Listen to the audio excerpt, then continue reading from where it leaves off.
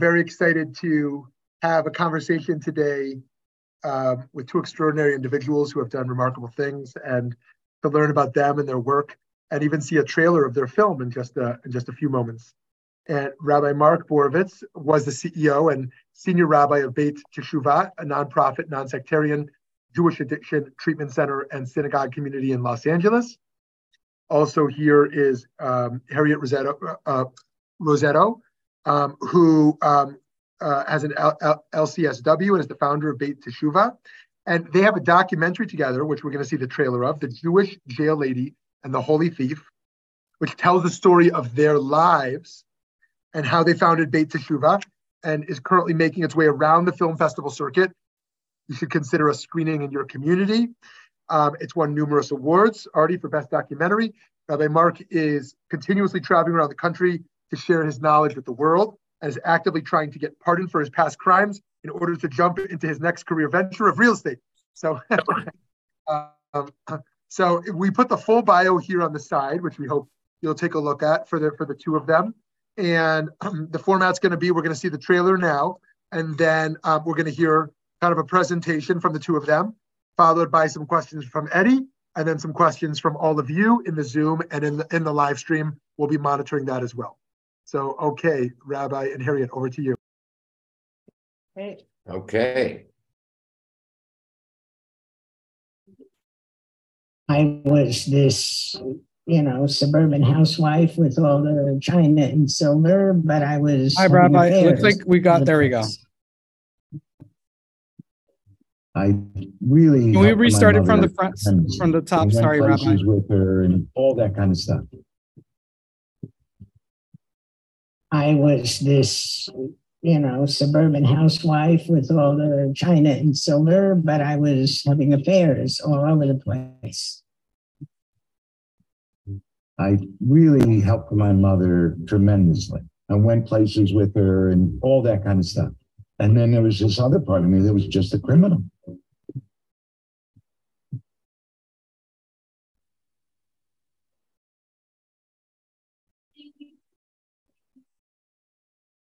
I was sleeping around with my professors. I had multiple counts of that, multiple bad check counts. In Italy, we're fucking every Italian that we can find. I went to prison in June of 1984. I was sleeping with the elevator man in my building. I realized that this was not for me. I got out in 85 and I just went right back into it. Kept hustling cars, stealing, selling hot merchandise, all of it. That was a nightmarish time. Bobby Green was chasing me up 72nd Street with a broken beer bottle saying, "I'll kill you, you fucking bitch." I'm walking across the street. Guy calls out my name, Mark. Guy gets out of the car and arrests me. There was this little ad and it said, "Person of Jewish background and culture to work with Jewish criminal offenders." I called my brother Neil and I said, "I'm in jail." And he said, "Thank God." I said, "Don't call anybody. The man upstairs is trying to tell me something and I have to sit here till I can figure it out." Rabbi Mark saved my life and he makes me absolutely crazy sometimes. Harriet is inspiring. Harriet is transformational. I can have everything that I would want, That's only because of those two. I hated him. I thought he was arrogant and abrasive and a know-it-all, and there was absolutely no way that I was ever going to have anything to do with this person. This hate at first sight turned into love, a deep love. They found each other, and they recognized each other, and they married each other. And they married both approaches into one, which is what makes the philosophy of Beit Teshuvah so remarkable. It's a philosophy that says truth is at the core of being real, being human, and that's the source of your purpose in life. When we've lost everything and we're trying to restart and trying to gain a new understanding of who we are as people, and trying to quit 8 substances at once, like I was when I came into Beit Teshuvah, you have to start from zero. And Beit Teshuvah gives you an opportunity to start from zero. who better in the universe to work with Jewish criminal offenders than me? Nice Jewish girl who liked bad boys.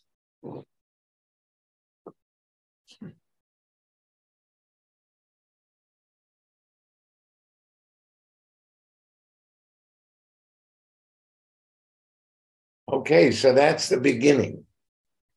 That's like the part of the backstory in the beginning. And if you want to know more about the film, please contact us. Eddie, I think, is going to put our contact information in the film. But really, in the chat, what we really want to talk about is justice, social justice, and let's stop this habit we all have of making someone else the other. That there is no other because we're all created in the image of God. And people make mistakes. Unfortunately, the criminal justice system doesn't have what Judaism has, which is teshuvah. The ability to examine oneself, hear from somebody else what they've done wrong sometimes, repair the damage, repent, and learn new responses. Our prison system is not for rehabilitation, it's for punishment.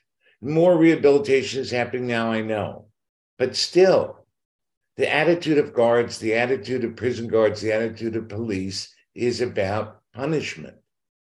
And nobody is given the benefit of the doubt. Not in a courtroom, not in a jail, not at a police stop, and certainly not in prison. So Harriet,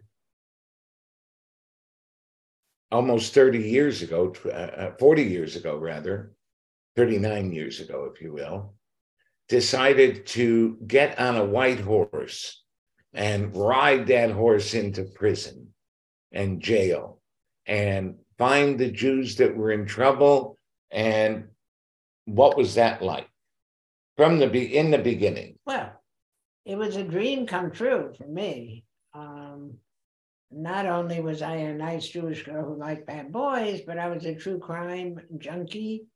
And I was an activist. I was a social justice activist. And so all those pieces came together for me. I loved my work. I loved going to jail. And very early on, I found a teaching, and I don't know the source, that really defined the mission. And it was about a rabbi who was a teacher and saint and who was very active in social justice and in working with drunkards and thieves and people from the lower depths.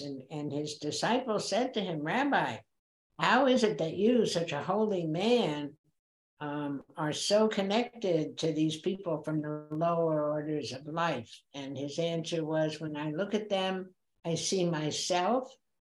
And if there is someone who comes before me in whom I cannot see myself, I know I haven't looked deep enough." And that rang true for me. I could see myself in the people I was meeting behind bars. They weren't, quote, criminals. They had committed crimes, but from a place in themselves that was broken, that they had good intentions, but they had bad actions and they didn't know how to put those pieces together. And I identified with that. I had the nice Jewish girl piece, and I had this other part of me that was looking for a mission, that was looking to change the world, that was looking to put together my pieces. And so I helped heal myself by helping develop a way of healing through Judaism, of coming to wholeness. And then I found Mark when he was an inmate in prison, and ultimately was able to put together finding my love and loving my work. And so I had everything I ever wanted. And if I was the person, I think, who benefited the most from my work with formerly incarcerated. You don't say convicts anymore or ex-offenders. You say formerly incarcerated. And I feel that it was a blessing for me to have found it. Yeah, and in working with addicts, alcoholics, gamblers, etc., even people who weren't incarcerated, all of us were lawbreakers. All of us broke the mitzvot, stopped following them, even though we had some Orthodox and some very from conservative Jews and some very serious Christians who spoke about, commandments and faith in a very reverential way. They didn't put together the fact that they believed in God and did everything that God didn't want us to do, or at least a lot of things that God doesn't want us to do.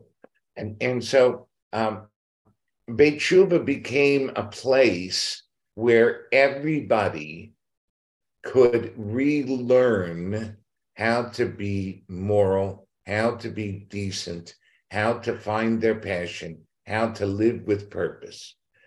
Because most people live on accident, even the ones who aren't in jail. In fact, some of you, with all due respect, live by accident or on accident, because you're not getting up every day and saying, this is my purpose for the day, and being so aware and immersed in what is going on.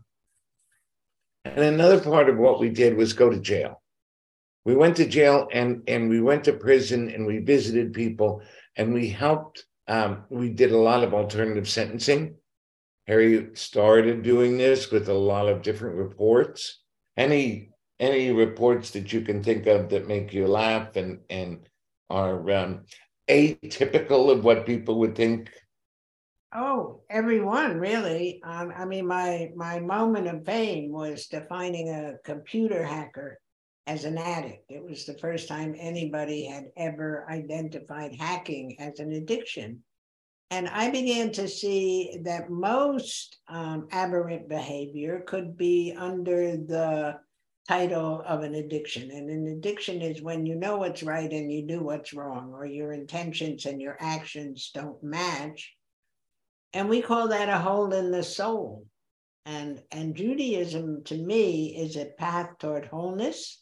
The fact that we acknowledge that we have opposing inclinations and that the good inclination is good and the evil inclination is very good is the beginning. That paradox is the beginning of healing for people who have lived an either or life. They're either all good or all bad. It says we're both. And what we do is harness the power of the evil inclination to do good things. That's the challenge of every human being. I think one of my first cases of alternative sentencing was a guy who was the auditor and financial... No, he was the CFO. CFO of his company, a man who was in his 40s, had grown children, had an MBA, and he was a compulsive gambler. And a graduate of Flatbush Yeshiva, don't forget. That's right. And the child of Holocaust survivors. And he had embezzled several $100,000 from his company. And gamblers have this insane optimism. They believe that they're going to win. And so they don't see it. They're borrowing the money. They're going to pay it back. They don't see it as criminal. But the audit came before he was able to replace the money, and he got arrested. And I went to court with his parents, who were horrified to see their son in shackles. And what I told the judge was, I can't guarantee that treatment will solve this problem, but I can guarantee that if there's no treatment, he will continue to offend, because prison doesn't heal people, it makes them worse. And so the judge said, okay, you got him for a year. And And we all cried. And he stayed abstinent from gambling for the rest of his life, which unfortunately was cut short by cancer.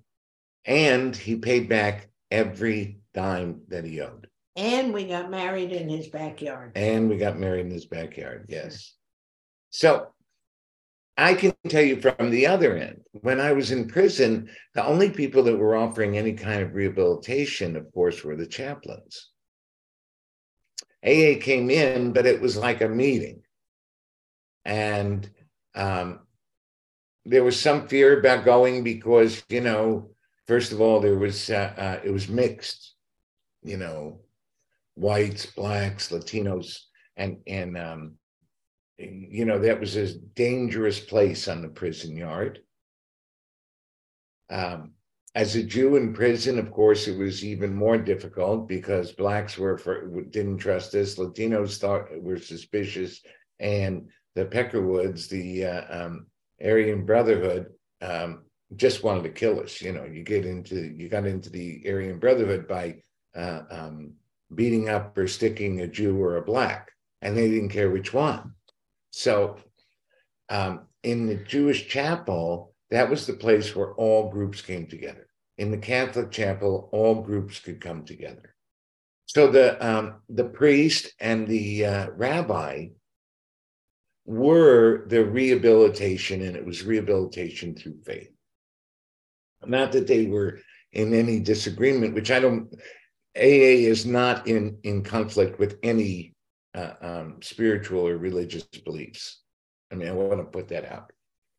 Jews have trouble with it because it's in churches usually, and they have God. And it mentions God early on, you know, came to believe a power greater than myself. So as soon as you tell Jews there's a power greater than themselves, they think it's Hitler, and, you know, and they go crazy. However, as a very dear friend of mine, Joel Grishaver, says that if they would have done step 1, step 4, 5, 6, 7, 8, 9, 10, and then step 2, 3, 11, and 12, Jews would have been able to deal with it better, because you take the action, then you believe. What about your own? And for me, the only thing I could turn to was Judaism. I knew I had to make a change. I knew that God it was a divine intervention when I was arrested again in 1986. I was on my way to bet a 10-team football parlay in Las Vegas, and I was going to pay off all my debts, all my bad checks. I got arrested the day before I was leaving. Okay. On a Thursday. The following Monday, they were taking me up to Santa Barbara County here in Los Angeles, here in California. I was in Los Angeles County. And they let us get a newspaper. So after God hit me in the head with a baseball bat by intervening and making sure I was arrested, I found out God has a sense of humor, because all 10 of my teams came in. I would have won $75,000 and probably never would have paid anybody off. I would have blown the money, of course, but, you know, just saying. So I found out that God intervenes just as God intervened for the Israelites in Egypt, because the Pharaoh of addiction, the Pharaoh of the Mitzrayim of immorality and what we call in the program of AA stinking thinking, I was just overwhelmed by it. I was bowed by it. And it took God's intervention for me to be able to find a pathway out. So with the help of Rabbi Mel Silverman, Oliver Shalom, I began a journey learning Rabbi Heschel, learning Torah, but learning how to be engaged in it. And so what we've done at Beit Shuvah for over 30 years, we engaged residents in the Torah. They had to be in it. It wasn't studying it and talking about it from a critical view or an intellectual view. It was, how do I live this principle? How do I live with tohu vavohu? How do I live with these two forces that are going on inside of me, the chaos, the emptiness, and how do I reach to God? How do I reach out to somebody else? How do you let somebody else talk? Whenever you want to, dear. So the question becomes, how do you find yourself in the Torah? Where is your Moses? Where is your Pharaoh? Where is your Jacob? So that it becomes a very personal path, not an intellectual, scholastic experience. Yeah, and here's the saddest piece. Beit Shuvah is still the only place of its kind in the country. There's some other Jewish rehabs. They don't integrate spirituality, 12 steps, and psychotherapy. They don't look to make sure that each person is able to come no matter what they can afford. At Beit Shuvah, we never turn anybody away because they don't have money. Can you imagine running a place in something that's become an industry where places charge $30,000, $40,000, $50,000, $60,000, $80,000 a month, and Beit Shuvah has kept its mission of helping people no matter what their financial situation is. So we set up and Beit Shuvah is continuing to move forward in finding all of these different ways to help the individual. Because one of the things that we have to remember is each of us are created Tselem Elokim. And as it says in the Talmud, Sanhedrin 37a, I don't remember a lot of sites, but some of them I do. We all come from one Adam for three reasons. First, whoever destroys a single soul, it's as if they've destroyed the whole world, an entire world. Whoever saves a single soul, it's as if they've saved an entire world. Second, so that nobody, which Rabbi Yitz Greenberg, who I know many of you are familiar with, taught this to us in my first summer of rabbinical school. And he said that shows that each person has infinite value. Second, so nobody says that my father was better than yours. So we don't go up the yichus tree, and which means that we have equal infinite value. And third, because unlike humans, when they mint coins from the same mold, every coin comes out the same. Kodesh Baruch Hu mints humans from the mold of Adam, and each one of us are unique. So everybody should carry a piece of paper in their pocket that says the world was created for my sake. Not as an entitlement, but as a responsibility to bring our uniqueness here. So in recovery, in rehabilitation, we have to take the individual and build things around the individual. I'm working with clay now, I'm doing ceramics. So I'm learning how to build around rather than say, no, this is the box you're supposed to fit into and try and squeeze it. Unfortunately, though, even though these teachings are central to Jewish learning, the culture is contrary in many ways to these messages. The culture is comparative. Systemically, because we need to raise funds to support our institutions, we have to play the game of whose is bigger and whose is better and who wants his name on a building. And in families, we compare one kid to another kid, and we have an idea of how you're supposed to be rather than helping people develop their authentic selves. And so a lot of our practices are not in concert with our principles. And I think that's a real problem in the Jewish world. Yeah, I think that I think we see it all over. Okay, but especially if we're going to be engaged in changing the criminal justice system, we have to see the individual as an individual. We have to, as Father Greg Boyle says, erase the margins. Because if you can't see yourself in me and I can't see myself in you, then we don't have connection. Remember, every Jew at the Red Sea, every Jew at Mount Sinai had a different experience of the Kodesh Baruch Hu. In the Song of the Sea, it's Ze'eli v'yanbehu. This is my God, and I will honor him. I will glorify him. So we have to continue, and we have to begin and continue to build bridges. And as Reb Nachman taught, sit under the table, be the turkey under the table, instead of trying to be the king looking down. So that's what we got for this first half hour or so. Questions, thoughts? Yeah, thank you so much to both of you for your work. And I'm so proud to have watched the documentary, and I was so inspired by each and every one of you and all the people you have touched, not only in with treatment, but mentorship and spiritual guidance to hundreds of people. My question to you to start off, and I know we're getting some questions online as well.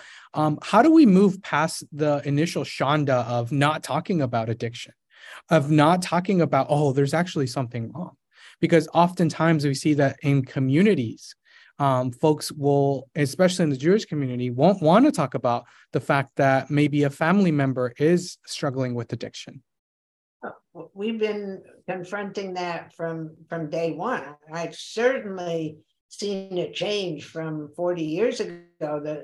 The first time I met a woman who was a very well-known philanthropist in Los Angeles, whose granddaughter got in trouble. We met in a dark restaurant and she was sitting in a corner whispering. There was such a sense of, how could this have happened to me? And the denial was rampant in the Jewish community, because I think that our common addiction is an addiction to perfection and to looking good. I grew up, and I'm sure many of you did, with shut the windows, what'll the neighbors think? We don't air our dirty linen in public. Everybody was supposed to be this perfect model of rectitude and, looking good. And we hid the fact that people are broken, and I don't think it's possible to hide it anymore, because the people most at risk now in our communities are the children of the affluent. And so, it's become almost chic to be, in recovery. Well, yeah, and I think that as you asked that, Eddie, I think that it's so anti-Jewish. Think about this. I don't know how many of you have read the Torah. I'm going to say many. How many have read the Bible? Do you know all of our foibles are there? The Israelites act out, it's in the Torah. Abraham does this little thing with Sarah twice and gets some stuff, in the Torah. Throws one kid out in the Torah, almost kills the other one in the Torah. Favoritism by Jacob in the Torah. Sibling rivalry From Canaan. All right? Dysfunctional families throughout Genesis. And then you've got, of course, King David. David HaMelech, a wonderful man. He had a little problem with his zipper, shall we say. He loved the women, but so much that he had somebody killed. And it's all there. So what are we hiding? Our tradition is based on transparency, not on hiding. And it's rampant throughout all denominations, all secular, etc. Jews. We keep hiding. And it's time for us to stop. It's time for us to live Jewishly. To put together our principles and our practices. That's my message. We have not done that anywhere that I see, in our institutions or in our families. Well, that's what makes, to tell you the truth, that's what makes Uri Tzedek and Rabbi Shmuley's Valley Beit Midrash, because you guys are like the closest. You're the role model for this. And Beit Shuv is a role model, because whatever we did it out loud. And I lived my life out loud, sometimes too loudly, sometimes not so nice, and always from a sense of, I think this is the next right thing to do, even when I was wrong, that it wasn't. So I think that the more we get, especially clergy, take off the robes and take off the masks, because we put on so much makeup, mental makeup, so many masks, that we've almost forgotten what we look like au naturel. Thank you. We have a question from one of our people watching on our live, which says, do you think that there is a possibility for teshuvah to be enacted in the real world with our criminal justice system? I see changes happening that are very inspiring to me.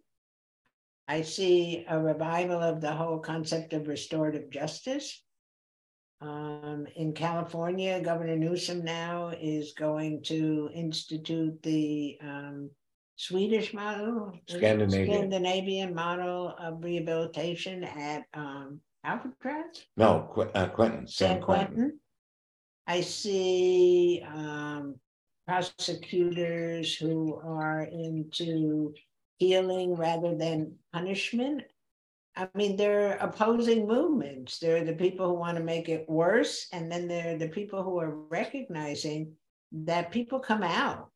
And if they come out worse than they went in, then we're doing the same thing, expecting different results. So I am hopeful that the idea of rehabilitation rather than punishment is returning. Yeah, I love that question, because first of all, yeah, I believe that it's possible. I'm a product of how the criminal justice system got me to do tshuva. So I mean, I don't want to say that it's all bad. And I think, Rabbi Shmuley and Eddie, that we need to call for a national day of repentance. That all people involved in the criminal justice system, all people who, all people, period, need to do repentance, need to do a tshuva for the way we have treated the outcast. Because remember, in our tradition, you put them outside the camp. There was the whole idea of the camp outside the camp in Leviticus. And the Kohen Gadol went and ministered to them so that they could come back into the camp. But we're not doing that. Well, we're trying to lock them up and throw them away. Every day last week or 2 weeks, we read about different programs that are training people while they're in custody to be drug counselors. So when they come out, they can find jobs. There's a program here that I'm involved with called Defy Ventures that goes into prisons, I think, throughout the country, and trains people in the last year of incarceration in things they will need to be able to adjust to the world outside. There's a shift. I feel it. Yeah, I just think I agree with Harriet, of course, because she's smarter than I am, and the senior partner here. And I think that we need to repent for the way we've treated human beings. Right. Human beings whose flaws have overwhelmed them. And it's got to be just like somebody who converts is no longer a ger, they're a Jew. The United States locks up more people than any other country. Yeah, thank you so much. Another question we're getting here is, what is something that has grounded both of you in this work when times are really hard? For me, it's you. Oh, baby.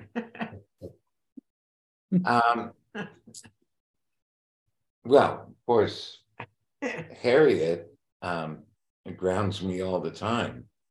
But I think that what grounds me is the fact that this is a calling. And I think this is true for you. She's petting our dog right now.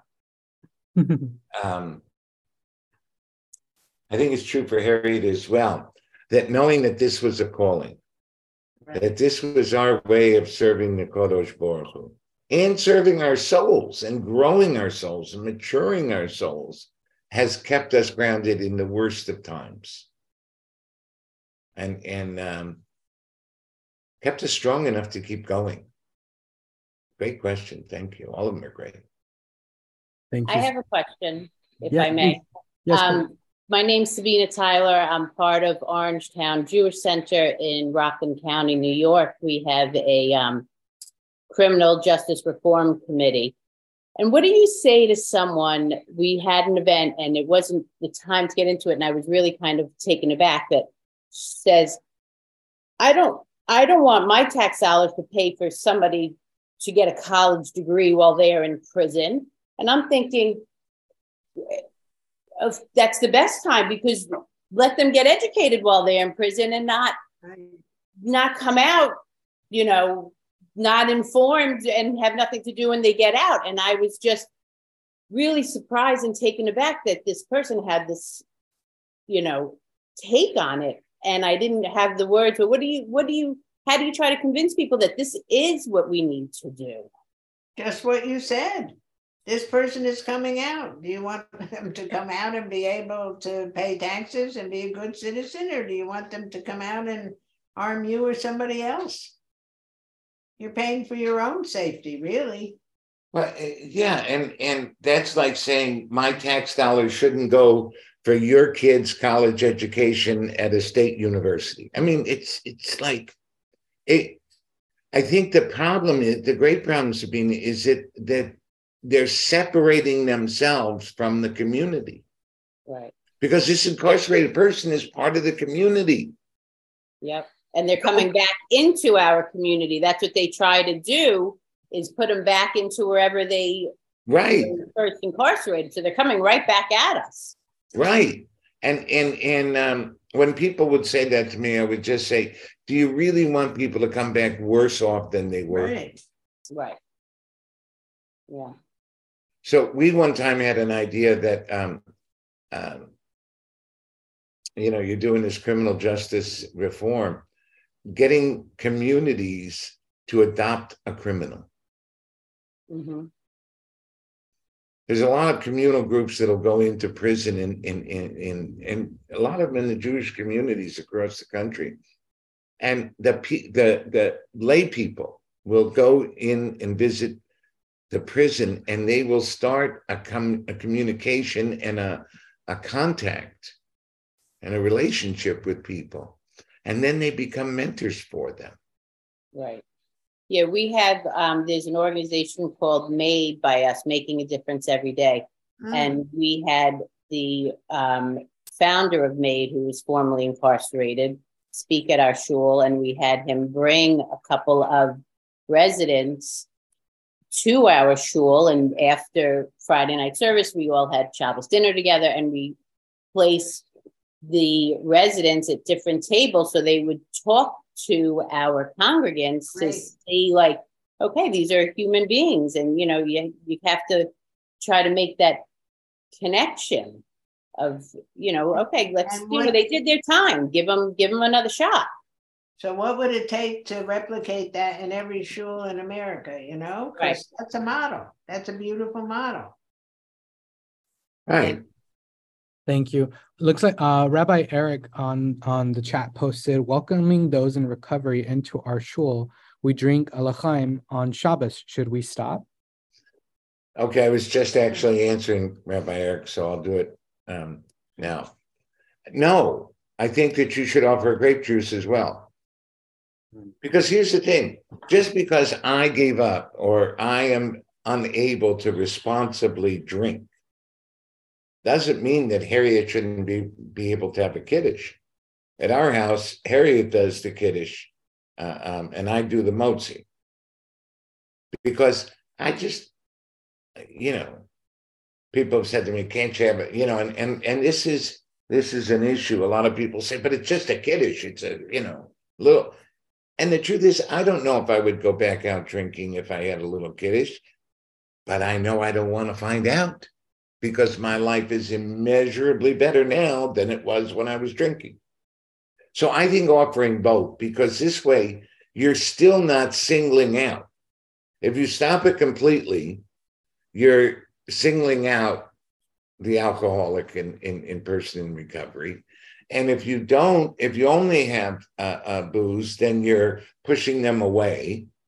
So welcoming says, here's for people, here's grape juice, and here's wine. Take your choice.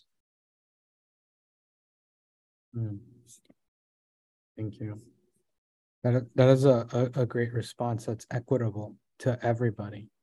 Friends, if you have other questions, please feel free to ask them.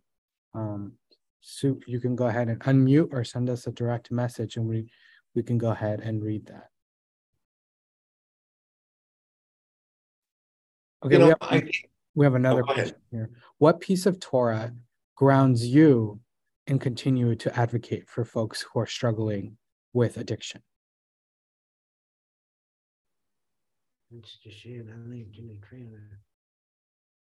That's for you. Yeah.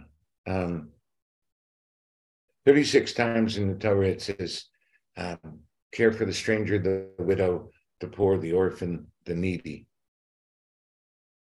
And one of the things that tells me, if I take it personally, it's that I have to care for all those parts of me, and I have to care for all the people who have been marginalized. Knowing what it's like to be marginalized. From the time I was young, because we were poor. I mean, Harriet talked about not airing the dirty linen. We couldn't even afford linen. We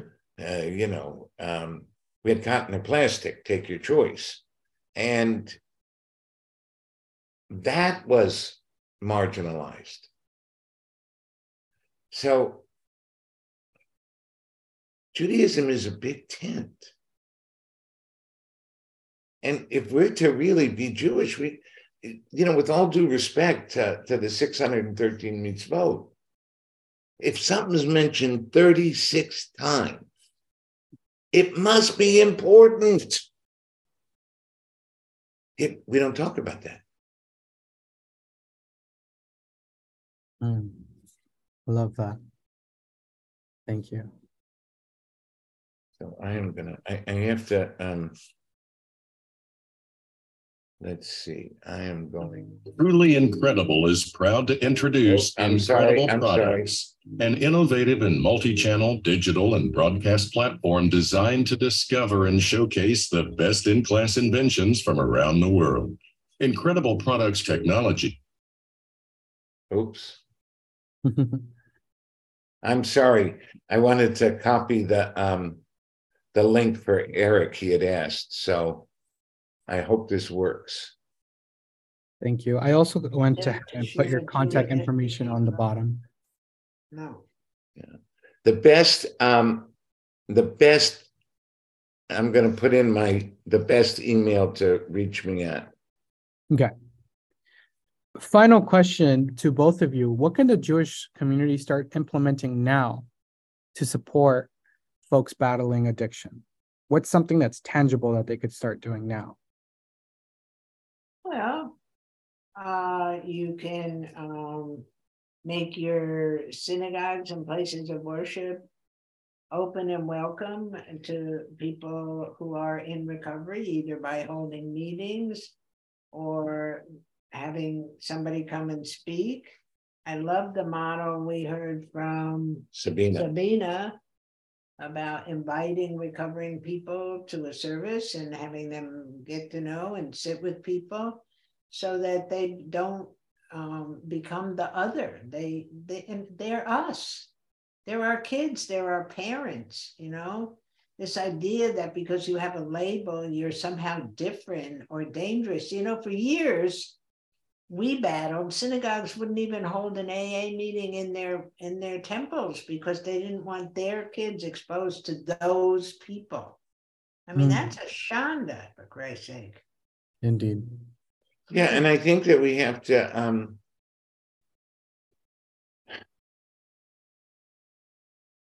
I think welcoming, but I also think that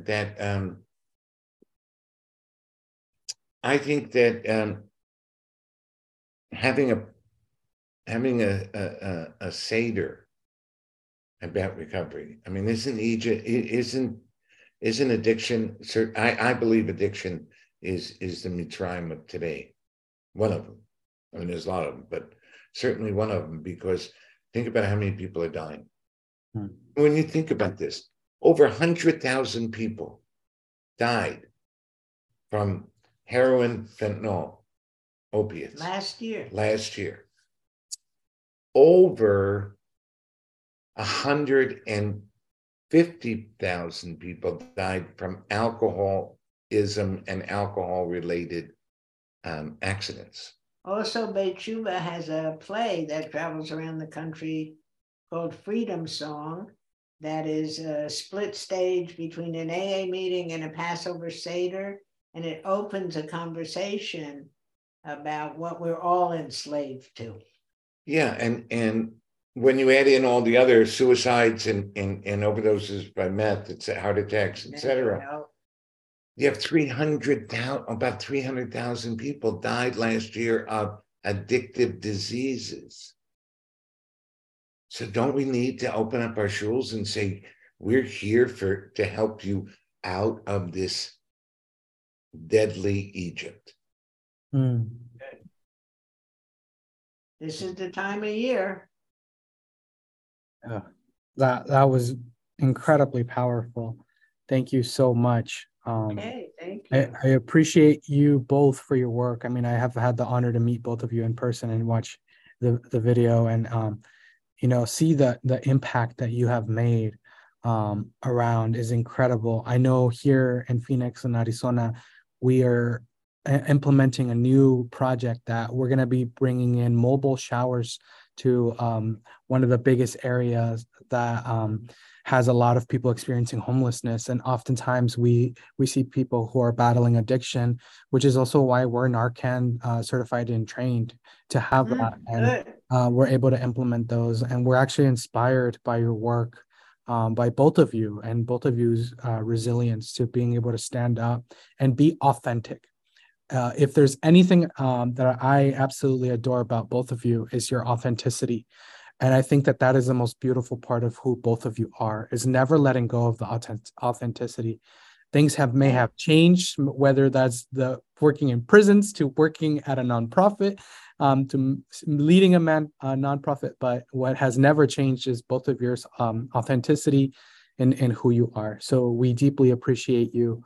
I hope you continue to inspire others, and we hope that you who are watching can make sure to check out more about Harriet and Rabbi Mark through the information that we will be linking up to the recording of this video. We appreciate each and every one of you, and we hope you have an amazing day.